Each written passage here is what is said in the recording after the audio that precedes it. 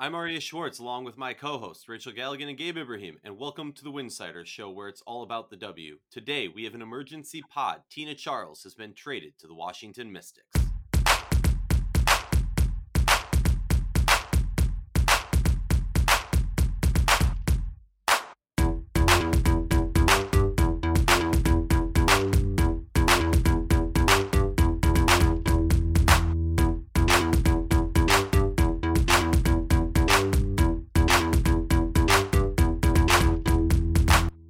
If you like our show, please consider joining our Patreon community. For less than a cup of coffee a month, you can directly show support for the hard work we do covering the W. Today, we're talking about a big trade that went down this morning, or possibly late last night, between the New York Liberty, the Washington Mystics, and the Dallas Wings. Two notes before we start today. During the WNBA draft, we will be having a Patreon exclusive live stream with initial reactions featuring Gabe Ibrahim, Rachel Galligan, B. Terrell, and a special guest along with myself that will be announced later. Following the draft, we will be having a special live stream for the public, including multiple draftees, coaches, and more. Stay tuned onto all of our social media for the link, and hopefully we will see you Friday. It's gonna Gabe, be how's lit. it going? It's gonna be It's lit. gonna be lit. Yeah, no drinking till after, okay? Yes, if we don't lose our minds during. Yeah, so it's gonna be lit, just like this trade was. This is wild. I'm stoked this morning. I'm very hopped up on something. I don't know where this energy came from. It's called caffeine, Gabe. Rachel, how you doing? I'm good. I'm excited that we've got some crazy news. It kind of got quiet for a minute, but then you kind of sat back and wondered something was going to happen soon. And every mock draft that anyone has done and spent precious time on in the last several months is now gone to waste. So yeah, I feel great. Yeah, sorry to all the folks who worked their butts off doing mock drafts. Shout out to B. Terrell and the variety of others. Justin Carter, sorry, dude. I know you did an in-depth one on the New York Liberty that really went to shit now. Excuse my language. Well, let's start off with our initial reactions of the deal.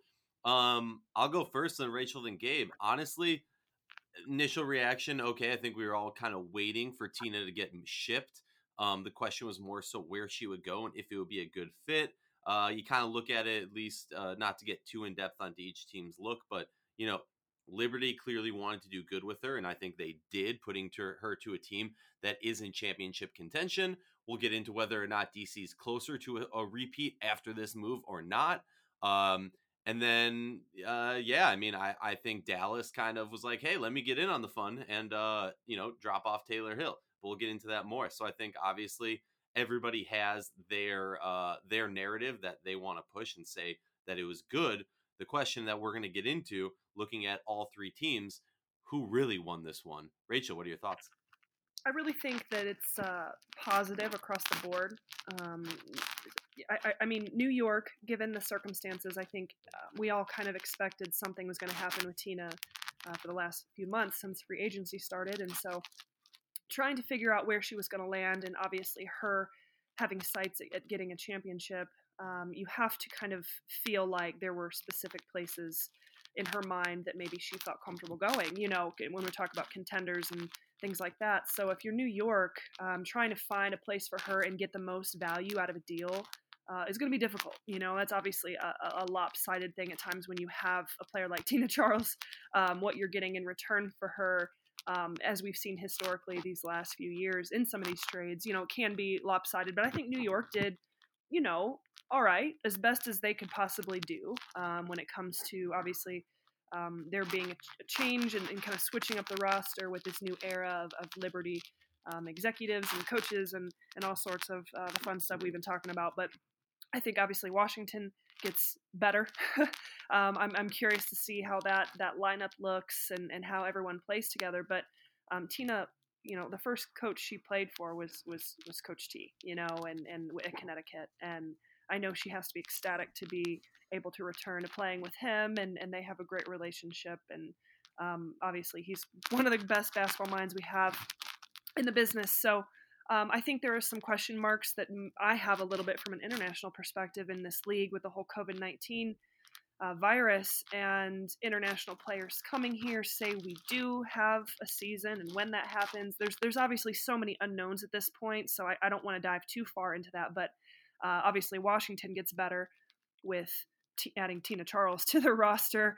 And then you talk about Dallas, and I know there's been some initial kind of question marks as to what was their involvement in the trade and how does that make sense. But I think, when you're talking about Dallas, they've now established 3 first-round picks in 2020 and 3 first-round picks in 2021. So I think for Dallas, it's all about positioning, setting themselves up for what we have talked about really starting this year is a rebuild. And we've kind of talked about that on previous pods of, you've kind of had to switch some things up, and that's taken some time. You lose players like Liz Cambage, Skylar Diggins. There's been a lot of, it feels like, drama in the last couple of years with Dallas, and now they're kind of at that ground zero starting point. So looking forward, you've got some great opportunities here to really get some young talent if you're the Dallas Wings roster. And Taylor Hill was a really high cap space. Or a really high guaranteed salary. So they open up a roster spot and cap space. So I do think it's a win for Dallas as well. Well, Rachel just did like the entire podcast in about 3 minutes. Sorry. That was amazing. That was very tight. I mean, as the editor of this website, the tight writing and tight speaking is more than appreciated. That was really good. But my initial reaction, because I can't speak as well as Rachel just did there, is that, there's that old saying that in a good negotiation, everyone leaves the table a little unhappy. And I think this is this kind of deal where everyone they got something they really like, but they're also leaving the table a little bit unsure with what they're getting out of this deal. For me, I was really... I've been up and down on this trade in the past hour and a half. Just, I hate it for everyone and I love it for everyone, which means it's probably a good deal for all of the parties involved, or at least a fair deal for all the parties involved. So, I think it's one of the more interesting trades that we've had in the WNBA for the past couple years. I think there's a lot of moving parts. I think there's a lot of things that would not have happened before the CBA. That are happening now because of the CBA. And I think it's just very interesting the way each team valued their assets and thought about how to move them in this deal. So to me, it's something where I think it's a very fair deal, but I'm concerned about certain parts of it for each of the teams, while there is also positives for each of the teams. Yeah, I think that's a fair way to look at it. But let's break it down quickly. First, let's talk about Tina's fit in DC. And honestly, like, I look at this, I'm gonna move into this assuming Emma's there, assuming all foreign players are still able to come through. So like, let's not get into the muck of if they're not able to come and all that jazz, because as of now they should be able to. Honestly, I'm a little concerned. I don't know. Obviously, if you ask me, this is a situation where Tina's going to have to come off the bench.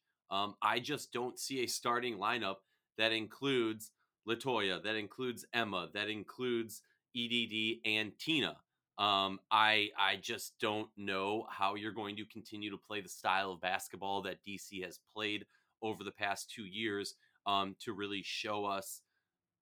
I just don't know how you're going to do that with this type of roster. Having Tina as a backup for Emma or Elena or however you want to do it, or even come in as the backup for Latoya, I'm all down for. But one of these big names, and obviously Latoya is the least big name out of all 4 of them, but one of these big names is going to have to come off the bench. We know Emma's fine doing that. We know Latoya to an extent is fine doing that. I think the real question mark is Tina fine doing that. Is Tina in a situation in her career where she says, I'm willing to put team first? I think this team is going to repeat. I want to be part of that, and I will do whatever position it takes. Rachel, what are your thoughts for Tina's fit in in DC? I mean, I think it can be a fit. I still have question marks as to kind of what the Mystics roster could look like. Emma, I mean, I think, Emma being from Belgium and the things going on right now, to me, that's a question mark. I mean, maybe things are fine. I know she's planning on being here this season, but you don't know, So I think you have a little bit of insurance there. I mean, a lot of insurance, Tina Charles, adding her to the roster. Elena Delle Donne, we're talking about kind of 2 players there so versatile and kind of what they can do, where they go. I think it's a good fit. I really do. I don't know exactly what the lineup looks like. I think you got to talk about Elena's health. It's always a question mark. You add a little bit of an insurance policy there, and I mean, you get an opportunity to add Tina Charles to your roster, you do it. I think she'll start. I don't know, who starts around her, how exactly that looks, assuming everyone is there and returns. But I'm not as concerned with that as much as you are. How about you, Gabe? I'm concerned. I think the more concerning thing is what you mentioned about Emma. Obviously, we just have the teams, the players, the WNBA has no clue what is going to happen. So, um, it is very concerning. I do think an element to this is like what you said, that there is some insurance for Emma not being able to come, deciding not to play after next year, or EDD being hurt, because she did have back surgery, so it could give them some more time to let her heal should the season get started at some point soon. However, I think the biggest thing you said, Rachel, and the biggest thing I agree with is, if you have the chance to go get Tina Charles, you go get Tina Charles. This is one of the best players in league history. And I think, she's working with Coach T. He's going to be able to put her in a position to help the team, to be a part of the group, and maintain chemistry. And I think Tina is, at this point, going to be very willing to do whatever is best for the team. So maybe that is come off the bench. Maybe that's playing. I think it's really hard to project that out without knowing what happens in the draft, what happens um, in training camp, and just what the whole situation is going into the season. So it's hard to project out. But you just go get Tina Charles. You get the talent, and then you figure it out. And I think that's been the Mystics' idea. They're getting talented players who are high character, who won't mess up the chemistry. I think they have that in Tina. I think she is going to help this team win, whether that's as a Super Six woman or as a part of an amazing front court with the the 2019 Finals MVP, the 2012 MVP in Tina, and the 2019 MVP in EDD. So you put that together, no matter what. There's no question. I think that was the calculation here. So for me, on Washington, yes, there's fit issues, but great deal. You do it every time you get the chance to. Yeah, I mean it's kind of what we've seen from teams like the Aces, teams like the Sparks, where they have an opportunity to get a big name. You don't question that. You get it and you figure out how to make it work. Will there be some growing pains? I think in this situation less so than we've seen with other teams, just because like what Rachel touched on, Coach T and Tina have a history together. Although it will be a slightly different relationship, just because this team isn't built around Tina anymore, and obviously a coach-player relationship has that element of what each of them, plays a role on this team. But I think it's going to be interesting. Just announced that the Mystics will be doing a press conference interview later today. So obviously some of us will be jumping on that, and we'll ask some questions and get back to you guys on that. Let's flip it Oh, a little wait, bit north. Yeah, go for it. wait. Sorry. I did want to get one thing in. That Tina actually took less money to make this deal happen. She had a core designation, which means she was eligible for that $215,000 supermax deal, which she could have signed with New York, or her rights could have been traded to another team to sign her to that supermax. However, she took less money in this deal to go to DC. She took $175,000 for 1 year. I believe it is fully protected. I have to check on that, but I just wanted to point out that Tina did take less money to make this deal happen. I think she was super psyched to go to Washington. It seems like that was her number one choice, to get out of New York when that came about.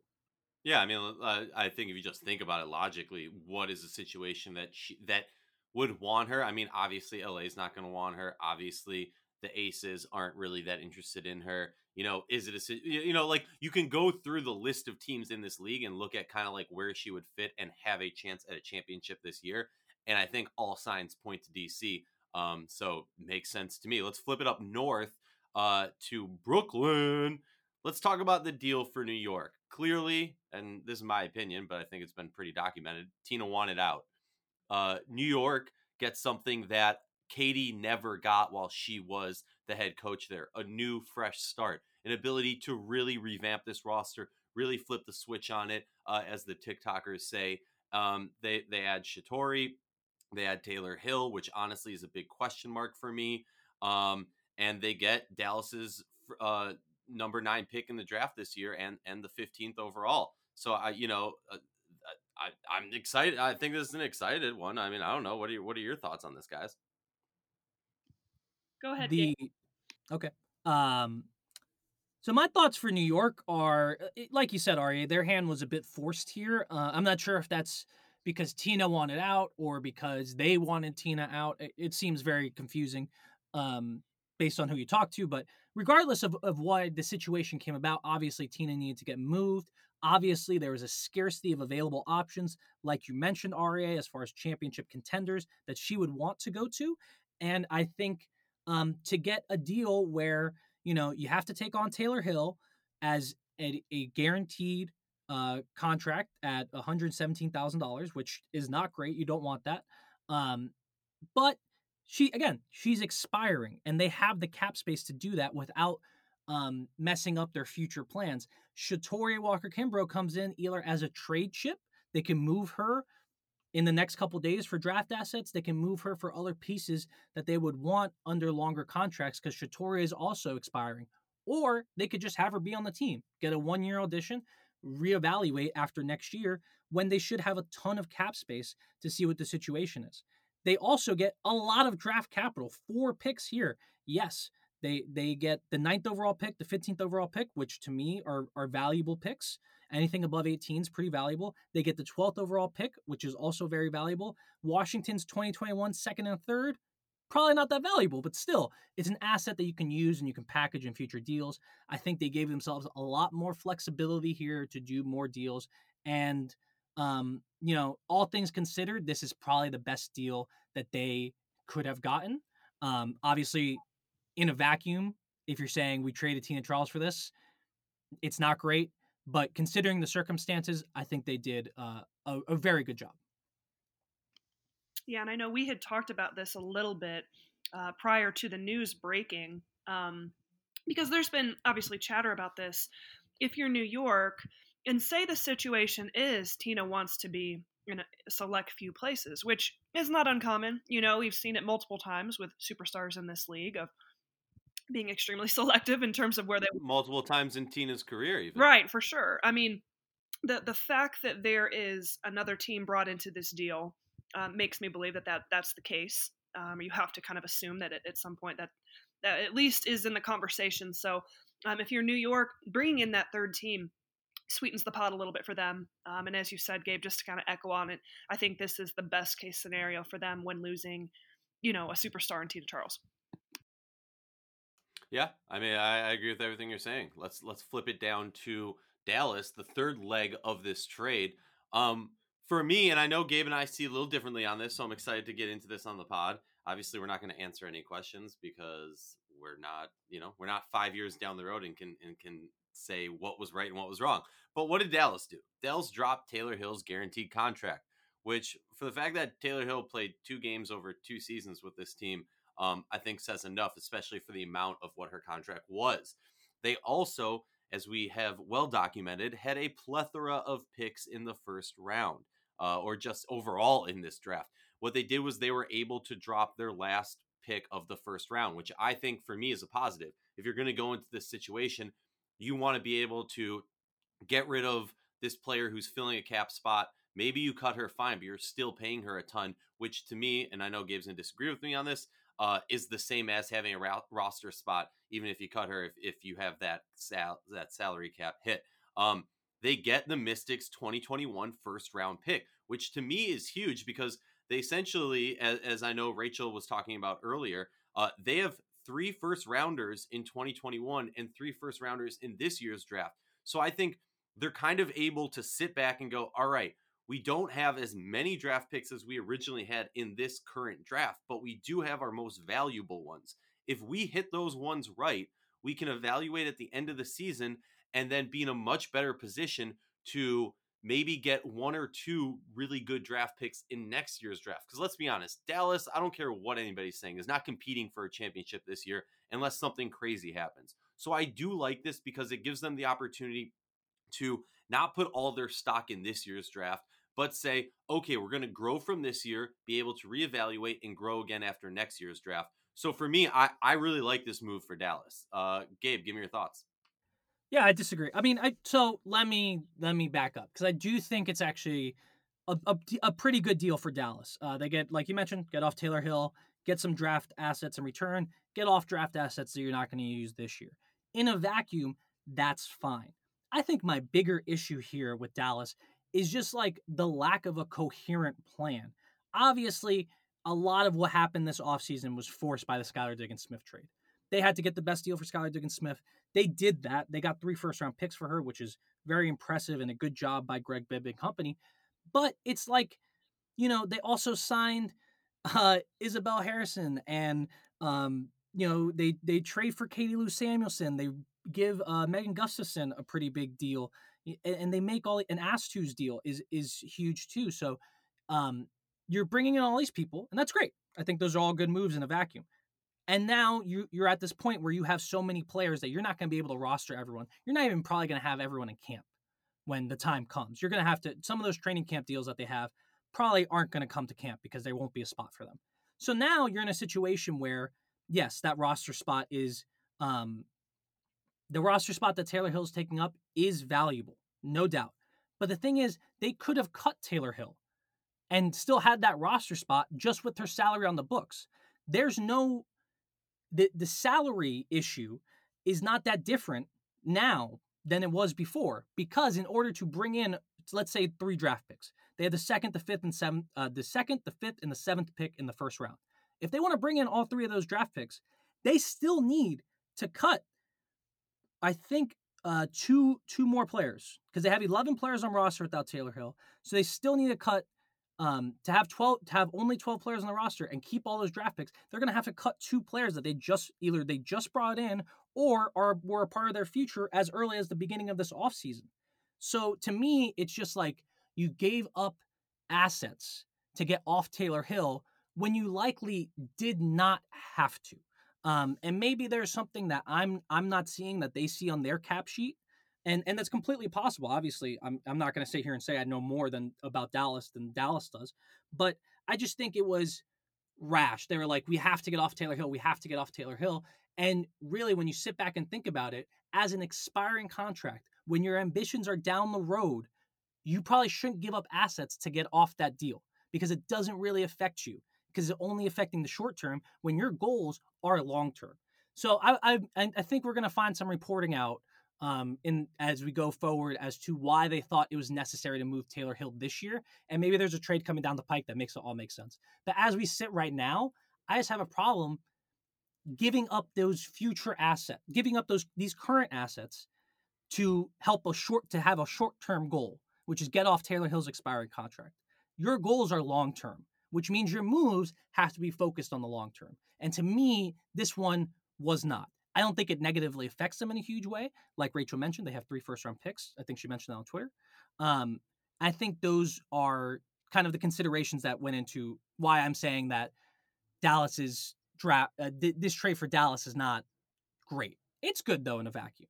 But I think yeah. No, I hear what you're saying. I just want to pop in one thing real quick before I know Rachel wants to get in on this conversation.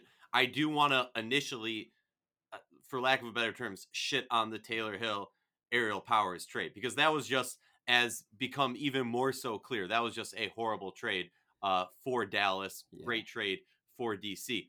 That being said, like I said, I disagree with Gabe on that take. But we'll get into that at a different time. Rachel, talk to me. Well, I just think we have to keep in mind how unique this year is, because of the COVID-19, and because of, everybody is present. Everybody, for the first time probably in the history of the league, is going to be present at training camp. You can only have 15 players at training camp. I do think that plays a role in some of this decision making in terms of, having roster spots and that number 9 pick for Dallas, chances of that bringing any value to them this year, slim to none. So essentially what you've done is you've just transferred over a first round pick to 2021. and you've evened it out 3-3, which still a hell of a lot of picks. Somebody made a comment, and it made me laugh about Dallas being like the babysitters of the league, with all these young players and first round picks, and it's kind of overwhelming to look at, but you do kind of spread that out a little bit, and I certainly can understand that this year with training camp and roster spots, that has a big play in this, in terms of opening up that cap space, and more importantly, maybe not more importantly, but opening up a roster spot. I know that has to be at the forefront of Dallas's mind in kind of this discussion. It's just different this year, and I think the circumstances are forcing GMs and coaches to have to make maybe decisions that they wouldn't normally make if the circumstances weren't what they were. So I mean, I'm not against what Dallas did. I think it's in some ways, when you look at it through a different lens, it's smart. Spreading out these picks a little bit. That number 9 wasn't going to bring a ton of value, wasn't going to make their roster, and being strategic with your training camp roster and everyone who's going to be present. It's just a unique situation. So I did the math really quick. I think I do agree with you. It's a very unique situation, and so there is some more considerations than I'm giving them credit for. However, even with Taylor Hill's money on the books, if this team were to cut 2 players, let's say it's Kayla Davis and let's say it's Christina Nigwe, just like tossing names out there, not who I think is going to get cut or anything, but you cut those 2 players, and you still have, even with Taylor Hill's contract on the books and the 3 first-round picks in tow, you have about $88,000 in cap space. So just from a cap space perspective, they did not need to trade Taylor Hill. That's why I'm saying that I don't like this trade. Just from you're valuing a short-term gain for a potential long-term loss, right? Because you could use that 9th pick to potentially trade up in the draft, even if it's trading up from 6 to 7, right? I mean, from 7 to 6, because there's a player you want at 6 that may not get past whoever's at 6 at that point. So it's just, to me, they gave up value for something that got you nothing this year. Again, though, I'm guessing there's going to be another trade where it says, okay, that's why they had to get rid of Taylor Hill. That's what I'm going to guess is happening. I mean, I wouldn't be shocked either way. I still disagree with that. I think, they put themselves in a position in like you're saying, they put themselves in a position where they can make that trade much easier. So maybe they did need to do this. I think they just wanted to rip the Band-Aid off, get rid of her.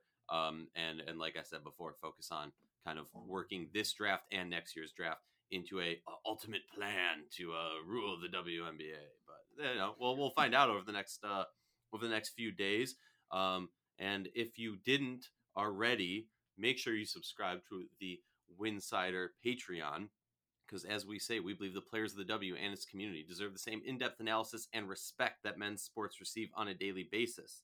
With that in mind, like I said, please consider joining our Patreon community to help support us in the hard work that we do, and get excited for draft night. We'll be having, if you're a subscriber, 2 live shows. If you're not, you'll only get 1. So,